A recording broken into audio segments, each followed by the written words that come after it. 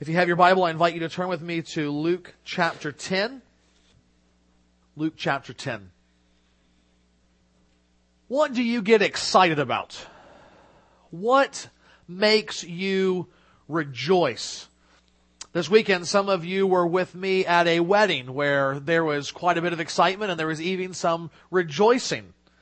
I was told at one point there may even be a touchdown dance after the vows were made.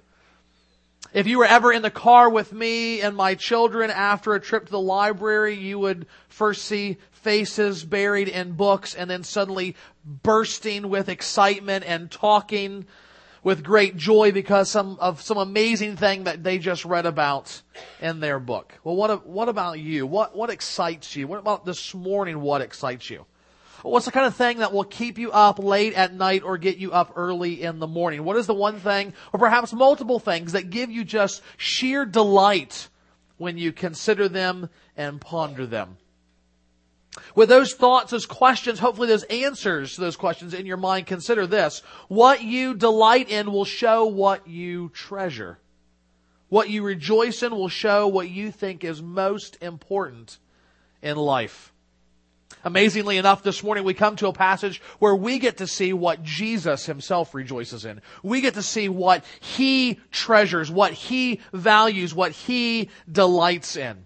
And our passage this morning comes at the end of an extended passage dealing with the calling and the mission of Jesus' disciples. And if you'll recall, in the first of these passages, we saw the call to sacrifice as Jesus' disciples. We saw that there was nothing more important than following Jesus in faith, that everything should be held on loosely, that we might be able to put them aside in order to follow Jesus. And then last week, at the first part of chapter 10, we saw the way in which we are to go on the mission that Jesus calls us to as his disciples. Namely, that we are to go by prayer and by speaking the word of the gospel. We saw specifically that 72 disciples were sent out on a mission to declare the kingdom of God. And now Luke brings that kind of episode to an end by telling us about the return of those 72 disciples. And here we see the theme of our calling and mission is that of joy. And if nothing else, it's a wonderful reminder, isn't it, that the kind of hard calling that we find at the end of chapter 9, to follow Christ, to sacrifice much that we might go and proclaim his name. That nothing is more important than following him. That kind of hard call never ends in misery, but in joy. So how is the salvation and mission of the church connected to joy? That's what we want to see this morning. And seeing this, I hope that all of us will begin to take joy in the same things that brought Jesus joy. In fact, the application for this morning is either going to be really easy or it's going to be really difficult. It's one thing. You should sit there and walk out of here a rejoicing people. And what's going to make that easy or hard is how close you are to Jesus. How closely your affections have lined up with his. How much you have been maturing in him, if at all. Perhaps you're this morning and you don't know Jesus. Then I hope that by the end of our time together, you will know him in faith, trusting him for salvation. Let's look what Luke tells us in chapter 10, beginning at verse 17. The 72 returned with joy, saying, Lord, even the demons are subject to us in your name. And he said to them, I saw Satan fall like lightning from heaven. Behold, I have given you authority to tread on serpents and scorpions and over all the power of the enemy, and nothing shall hurt you. Nevertheless, do not rejoice in this, that the spirits are subject to you, but rejoice that your names are written in heaven.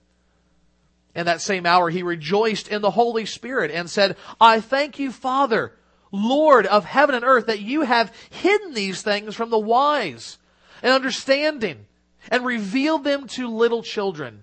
Yes, Father, for such was your gracious will.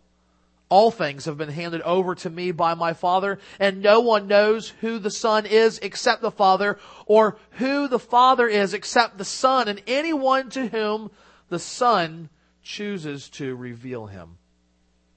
Then turning to the disciples, he said privately, Blessed are the eyes that see what you see. For I tell you that many prophets and kings desire to see what you see and did not see it, and to hear what you hear and did not hear it. May God bless the reading of His Word. From these verses we see three instances of joy, or better put, three things that God has done and continues to do that should lead us to rejoice in Him alongside Jesus today. First we see this, the joy of spiritual triumph. The joy of spiritual triumph. Just before this, again, Jesus had sent out His 72 disciples to preach the gospel and to in some way authenticate the reality and the power of that gospel message through miracles.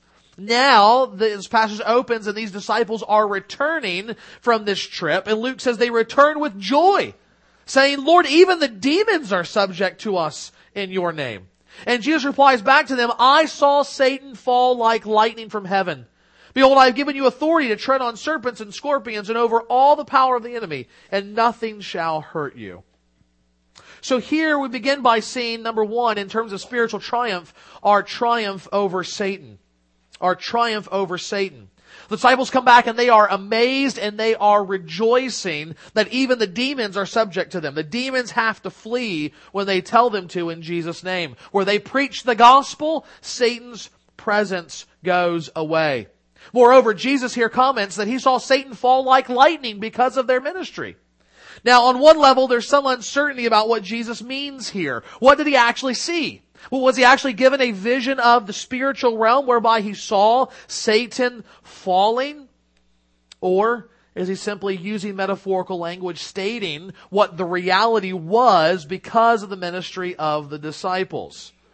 Well, on one level it's not clear, but on another level it doesn't matter because the end result is the same. The meaning is clear either way. That is, Satan's reign over the lives of people has been destroyed. The strongholds are being broken down. His kingdom is tottering like building blocks on a playground. And there's nothing that Satan can do about it. Though the nations were once spiritually blind, now God is opening eyes by the proclamation of the gospel, and they are being triumphed. They are being made to triumph over Satan by their faith in God. That's the offensive sense, that is, on the offense of God's triumph over Satan for His people, but there's also a defensive sense of triumph. We see this when Jesus says, I have given you authority to tread on serpents and scorpions and over all the power of the enemy, and nothing shall hurt you. Now, some take this quite literally to the point of saying that unless you are able to handle poisonous serpents and either not be bit or be bit and not die, you are not a true believer.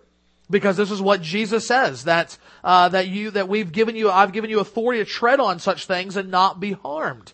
Now, as odd as that sounds to us, or may sound to us, hopefully it sounds odd. I think it's odd, but the oddness of that is not enough for us to say that's not an accurate interpretation. We need to understand that. Because there are frankly lots of things that are odd in the Bible that we are called to do, and there's no wiggle room. Things that society would look at us and say, you are nuts for believing that. You are insane for thinking that's how you should live. So it's not just the oddness of it that should lead us to say, I don't think that's what we're supposed to do. I'm not sure that's what Jesus means here. Instead, what we should say is, how should we understand these verses in the larger context of the whole Bible? And what we see is that Satan himself is often displayed as a serpent, sometimes even a very large serpent, a dragon.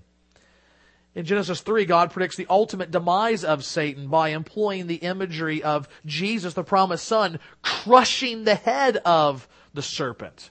Later in Psalm 91, Israel is told that they will be able to step on the adder and the serpent without injury. At the end of Romans, Paul gives this assurance to the believers: the God of peace will soon crush Satan under your feet. The point, I think, is not that Jesus is literally thinking you're going to go out and walk on snakes and scorpions, although it's perfectly reasonable that might be the case.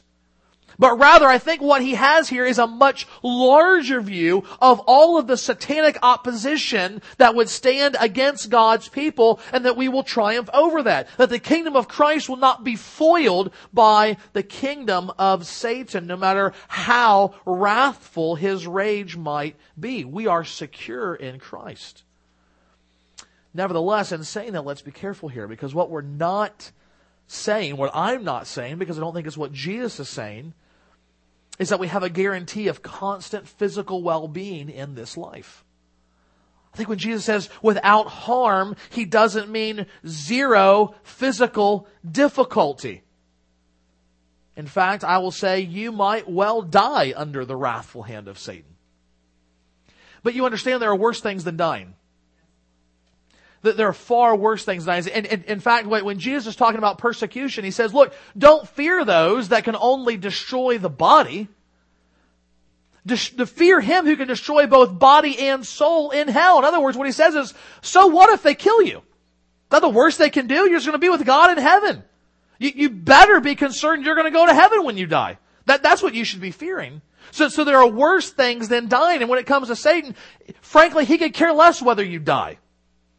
I mean, I think sometimes he kills Christians just out of spite because he cannot accomplish what he wants to accomplish, and that is namely sending your soul to hell. That's his job.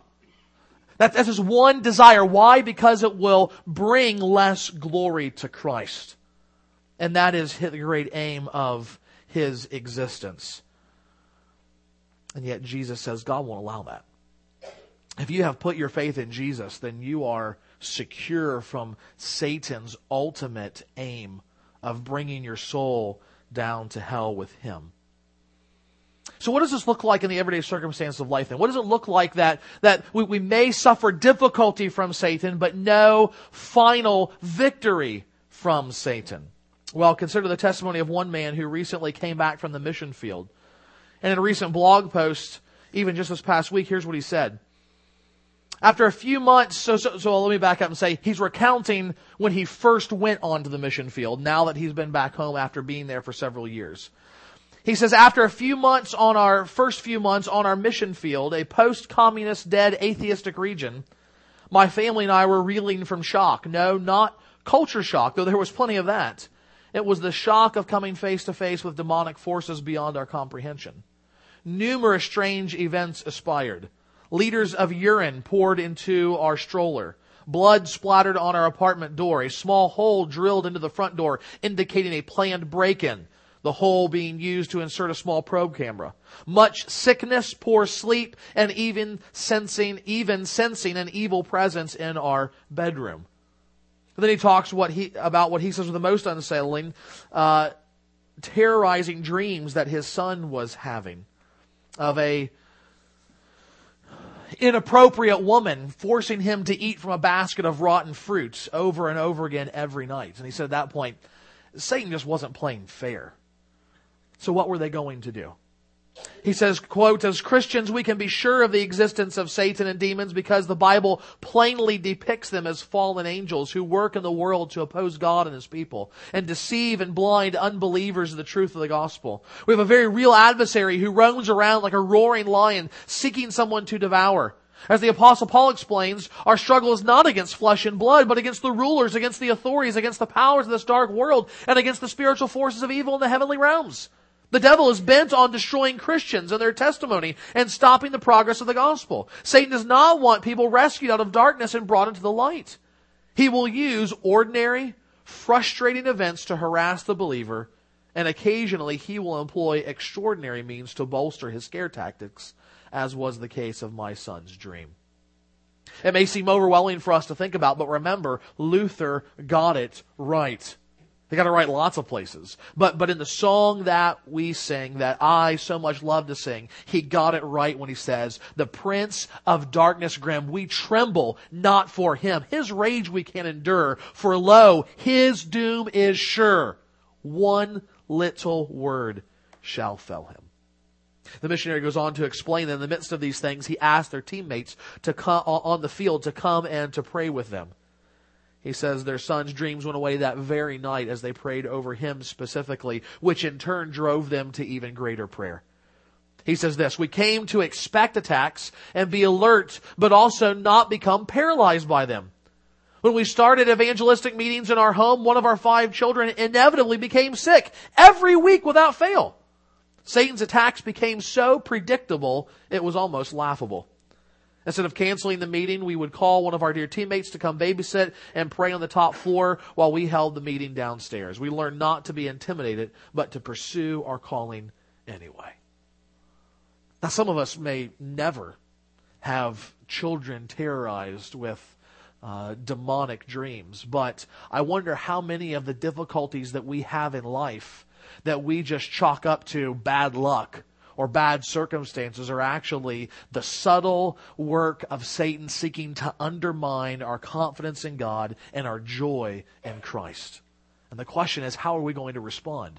Are we going to let him win even unknowingly and to become dejected and depressed and upset that things aren't just going my way, that I just can't get a break? Or are we going to say, none of this ultimately matters because I am secure in my Savior, that God has given me spiritual triumph over Satan. How has he done that? Again, it's a triumph not just over Satan, but it's a triumph through the Son.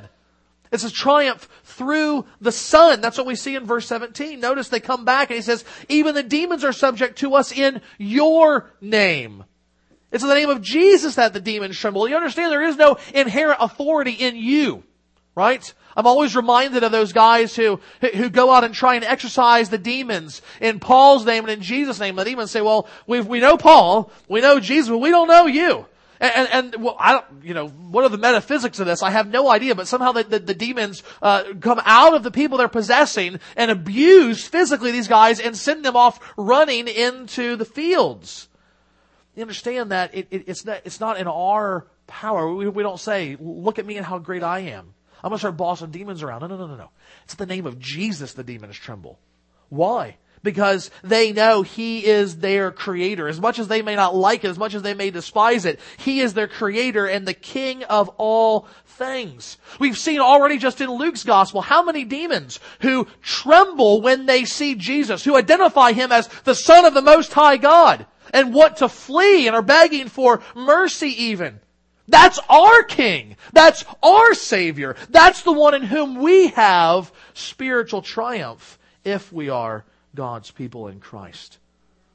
It's through Him and in that reality that we can take immense joy. But secondly, we see not just the joy of spiritual triumph, we see the joy of eternal life. We see the joy of eternal life. The disciples come back rejoicing at the ministry that they have been able to do in Jesus' name, and they are rejoicing in the triumph they have experienced over Satan himself. But notice what Jesus says. I saw Satan fall like lightning from heaven. I have given you authority over all the power of the enemy, and nothing shall hurt you. Nevertheless, do not rejoice in this, that the spirits are subject to you, but rejoice that your names are written in heaven. And so here Jesus describes that we have in Him a superior life. A superior life. Now, at first glance, it seems like Jesus just invalidated my entire first point of the sermon. I mean, He's quite the killjoy, isn't He? The disciples are coming back. It's amazing! It's amazing! I mean, even the demons are running when we, at the sound of your name. And Jesus is like, oh, just slow down. Don't rejoice in that. Don't rejoice in that. Don't be happy about that. I mean, is that what He's doing here? Well, not exactly. It's not so much saying, don't ever do that. It's saying, when it comes to rejoicing, make sure your priorities are in order. Make sure you are rejoicing in what's most important. I don't think it's a total negation, but rather it's such a contrast, much like He says, Esau I have hated and Jacob I have loved. It's not that He doesn't have any kind of affection for Esau. Biblically, I think you can say He most certainly absolutely do. He does have the affection for him, but it's saying that the love with which He has for Jacob is so great that it almost looks like hate for Esau in comparison. Likewise, He says, yes, rejoice in that, but make sure that the superabundant of joy in your life is in the right thing, namely the superior life that you have with God. Rejoice in something more than just ministry success. Rejoice in the fact that you have eternal life. A few weeks ago, I pointed out a big struggle for pastors, and here Jesus puts his finger on another issue especially tempting for them. At our weakest, so much of the pastor's life can revolve around what he sees God doing in and through the church in which he serves. I say weakest because he is so tempted to look at those things and evaluate his self-worth based on that. So if God is doing much, presumably, just because you have a lot of people in one room doesn't mean God's put them there. But presumably, if God is doing much and things are moving and ministry is happening, that person, that pastor can look around and say, to some degree, I did this. And therefore find their self-worth in apparent success. And the inverse is true. If not much is happening, if the numbers are low, if the offerings are down, and he's looking around seeing all the other churches growing, he's looking at his and saying, what's going on? There's the temptation to find your apparent lack of self-worth and the lack of being successful in ministry. And what Jesus is saying to these guys who are just coming back from the mission field, who have seen apparently enormous success, make sure that your joy is ultimately found in the right place. Because there's going to be a day when you go out and you're not going to have success. You think about the missionaries who now are going to places like the Philippines and to certain parts of Africa and South America, and the gospel is just exploding there. Pretty soon that Christians in third world countries will outnumber Christians in this country by far. And yet you go to a place like Japan, where it sometimes takes 5 years to get one convert. Are you going to stick it out? Are you going to tough it out? Or are you going to say, I'm miserable, I'm a failure, God doesn't love me, I can't do this, I'm gone? And be dejected and having no joy in your life? Or are you going to say, I'm seeking to be faithful to God and the gospel and the message that He has given, but I know this, regardless of whether or not God chooses to use me in ministry or not, my final, my greatest, my ultimate joy is in this. I have eternal life with God through Christ. That's what Jesus is saying here. Make sure that you understand that your joy should finally be in this, that you are known by God. And here's the reality. You are known in all your sin, in all your weakness, and in all your faults. God knows it all. You can hide it from people in this room. You can hide it from your children. You can hide it from your spouses. You can hide it from people on Facebook and Twitter and wherever you are in the online presence. But here's the reality. God knows you. He knows you even better than He knows yourself. And He says, if you trust in my Son, then the books are wiped clean. Forgiveness in total, past, present, and future sins are extended to you because my Son has paid for those sins on the cross. He has satisfied my wrath against you. Therefore, Jesus says, rejoice that our name is written in heaven, and this is what we know. It is written with the indelible ink of Christ's own blood. Thus, we not only have a superior life, we have a secured life. We have a secured life. Jesus does say, rejoice that your names are written in heaven. Now, this idea of a name being written down is found throughout several cultures of the ancient Near East. We have historical fragments that come down of these long lists that kings compiled detailing the names of their subjects. Just think about the opening weeks of Luke's gospel. We saw in chapter 2 that Caesar Augustus also wanted to know, who's in my kingdom? Who's in my realm? How many citizens are there in my empire? This was especially important for the Romans because the various city-states sometimes had their own exclusive privileges to the citizens of those areas. So if you lived in one town, you may not get all the same things as a citizen of another town. It was important then to have the full rights and privileges of members of the community in which you once lived. So you wanted to get your name down as a citizen of the city-state where you lived in the Roman Empire. Now all that's going around in this common, but Jesus is a Bible man. Jesus is a man whose mind and heart is filled with the Scriptures. So when he is employing this language, he is looking back to the Old Testament. And what do we see there? We see all the way back in Exodus, Moses called out to God in prayer, speaking of his name being in the book that God had written, Exodus 32. About 1,000 years later, Daniel would also pray, believing this, everyone whose name shall be found written in the book, God's book, would be delivered by God from the trouble of their day. And just like Jesus, other writers in the New Testament use this language. In Philippians 4, Paul speaks about his co-workers in the gospel as those whose names are in the book of life. Hebrews, we recently saw, so that all who had faith were enrolled in heaven. In the final book of the Bible, we even read this astounding statement, that believers are those whose name is written before the foundation of the world in the book of life of the Lamb who was slain. Now we'll come back to that in a few minutes. But what I want you to understand here is what it means for believers to have their name written in heaven. It means they are known by God, as we just said, but more than that, it means we are known by God because now we belong to Him.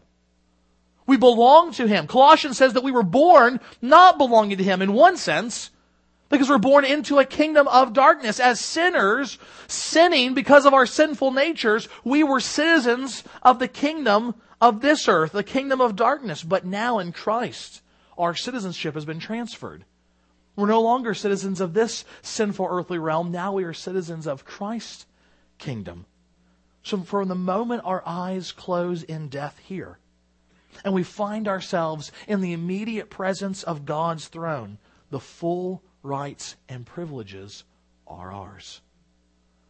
Thus, the promise of eternal life that Jesus offers is not a promise that is unsure or wavers because of our faithfulness. No, the life we have in Christ is a secure life.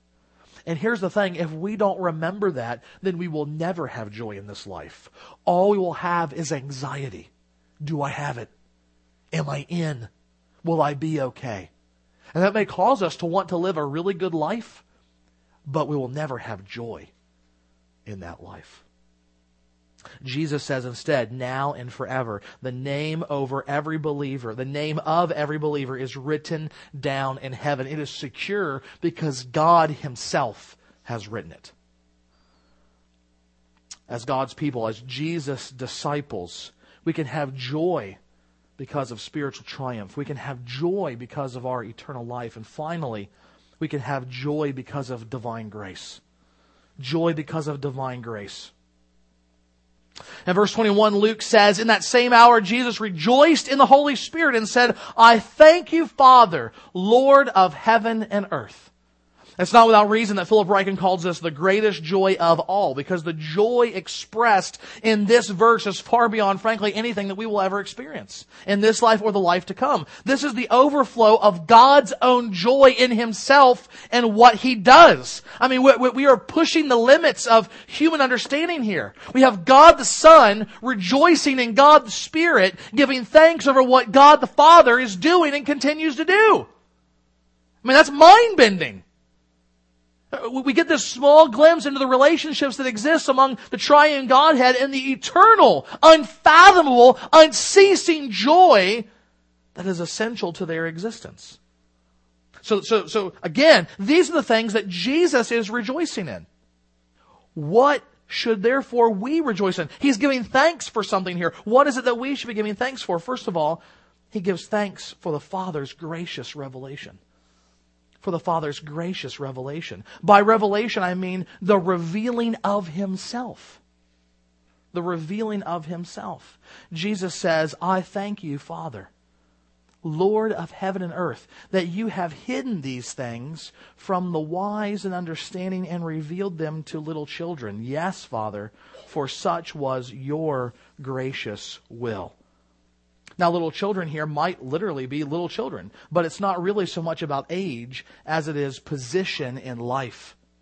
Jesus, notice, is using this metaphor in contrast to the wise and understanding. So the people that are important, the people that are heady, the people that are knowledgeable, the people that are the movers and shakers in this world, Jesus says, Father, you have withheld from them knowledge of yourself. Knowledge that would lead, as we just said, to having their name written in the books of life in heaven. Instead, you have revealed it to the lowly. You've revealed it to the nobodies. You've revealed it to the little children of this world. Of course, we've seen that all throughout even Luke's gospel, haven't we? Where did the Messiah come from? It wasn't in Jerusalem.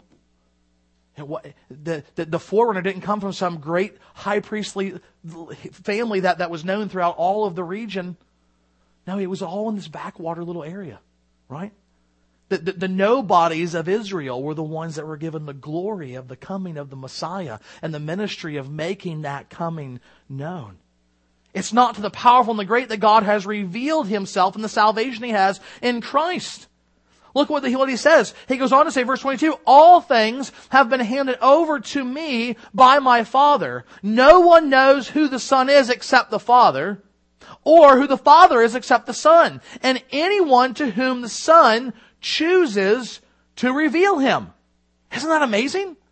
No one can know the Son, and therefore no one can know who the Father is, except that the Son chooses to reveal that to them. So to put it in theological terms, Jesus here is rejoicing in, expressing divine Trinitarian joy and gratitude to the Heavenly Father for the doctrine of election. It's mind-blowing. This doctrine, loved by some, hated by others, finds itself, however, in passage after passage after passage throughout the Bible. Simply put, election says what Jesus himself has already said, that God is the one who sovereignly, graciously chooses to reveal himself to specific people. This revealing is a revealing to salvation. This is why we saw earlier that Revelation can rightly say that the names of God's people, the names of Jesus' disciples, were written down in heaven from eternity past.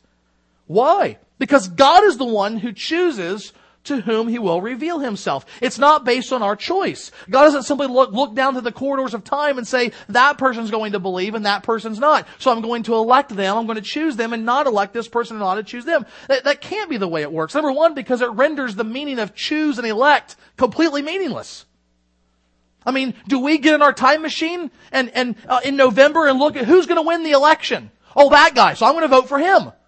It doesn't work that way. We choose our guy. Or at some point, maybe a gal.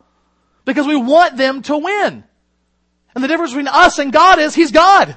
He's sovereign. He rules and reigns. So when He chooses, it happens.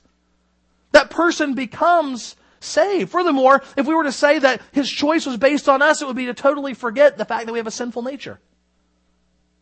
We are born sinful with a sinful nature, and therefore we sin over and over and over again. We are dead, the Bible says, to the things of God. Therefore, God cannot simply look out and say, well, this person will believe, so I'm going to choose him. No, none of us are going to believe. We come into this world, Paul says in Ephesians 2, as children of wrath. That's a sobering thought. More sobering is, we justly deserve to be children of wrath. And God is the one who graciously comes in and chooses to save a people for himself, not based upon what they themselves do or will do or might do, but solely on his grace. This is why in Romans 9, Paul will remind his readers that contrary to what is normal, God chose the younger of Isaac's sons to carry on the covenant promises, not his older brother. He's choosing to use the children and not the wise. He says, well, Rebekah had conceived children by one man, our forefather Isaac, though they had not yet been born, and had done nothing either good or bad, in order that God's purpose of election might continue. Not because of works. Are you getting the point here? But because of his call, she was told, the older will serve the younger. As it is written, Jacob I have loved, but Esau I hated. In Deuteronomy, Moses writes to Israel, it was not because you were more in number than any other people that the Lord set his love on you and chose you, for you were fewest of all peoples. In other words, you were the pipsqueaks on the playground. You were the ones that everybody else would have chosen last to be on their team. But God chose you and you only. Why? Because the Lord loves you. That's what he says. The Lord set his love on you and chose you because he loves you. You can't go any further than that. It was God's decision to make. The prophet Jeremiah recalls his calling by God. He says, the word of the Lord came to me saying, before I formed you in the womb, I knew you. And before you were born, I consecrated you. I appointed you a prophet to the nations. Jeremiah, you want to say in it? Too bad. You're going to be my prophet. In John 15, right before his death, Jesus will tell his disciples, you did not choose me, but I chose you and appointed you that you should go and bear fruit and that your fruit should abide. So that whatever you ask in the name of my Father, ask the Father in my name, he may give it to you. The point here, Jesus is saying simply this. No one saves themselves. No one saves themselves. It is God who overcomes our sinful hearts, revealing the glory of his Son to us, giving us faith to believe, and Jesus rejoices in that. Why? Because, he says, it reveals the gracious will of the Father. See, God could have created the world. He could have said, here's the rules. You got everything in the world at your disposal. Don't eat from that tree. We eat from that tree, and he says, you're done. He could have let sin go on, but he stopped it throughout history. He could have let all of us die and go to hell, but he didn't. The gracious will of the Father was to choose to save a people for himself. And Jesus takes joy in that. He gives thanks for that. When's the last time that you've found joy and gave thanks for the doctrine of election? Jesus speaks of a gracious revelation, but finally he speaks of a gracious blessing. A gracious blessing. Turning to the disciples, he said privately, blessed are the eyes that see what you see. For I tell you that many prophets and kings desired to see what you see and did not see it, and to hear what you hear and did not hear it. Do you realize, have you ever fathomed what a blessing you have in being born this side of the manger, this side of the cross, this side of the empty tomb? Think back to our study in Leviticus and how complicated it was to come before God and to be made right before Him. Some of us complain about having to drive halfway across town just to go to church. Think about the Israelites. Some of them would have had to have traveled hundreds of miles multiple times a year to encounter the living God, to offer a sacrifice that would make them right before God. The only way to worship was to go and meet Him through human priests in one city, Jerusalem. Is it any surprise why they went to false gods, that they could build a little temple in their backyard? And yet God said they were drinking from empty wells. From empty wells. Do you see how fortunate we are to know who Jesus is? Jesus says that kings and prophets of the Old Covenant long to see what we see today. They would have given up their kingdoms. They would have given up their ministry to be able to know what we know, to see what we see, to have heard what we have heard. Consider this staggering thought, that there are children who go to this church, children 6, 7, 8 years old. They know more about Jesus than people like Moses and Elijah and David and Abraham. And that's staggering. But do we rejoice in that? Have we comprehended that? The humbling privilege that we have by God's grace to be blessed in the way that we are. Have you ever thought about the gracious blessing just looking out at the snow and knowing it's Christmas time? That we actually know what Christmas is, that we can celebrate something like Christmas? For the vast majority of human history, there was no such thing as Christmas. Then Jesus comes. And now there is a Christmas. Even around the world. I was just talking about this with our partners in Niger. And I said, do they do Christmas there? And they say, no. They take the day off. They have a holiday because they were colonized by the French, and the French took it off as a holiday. But they're Muslim. They don't rejoice in Jesus' birth.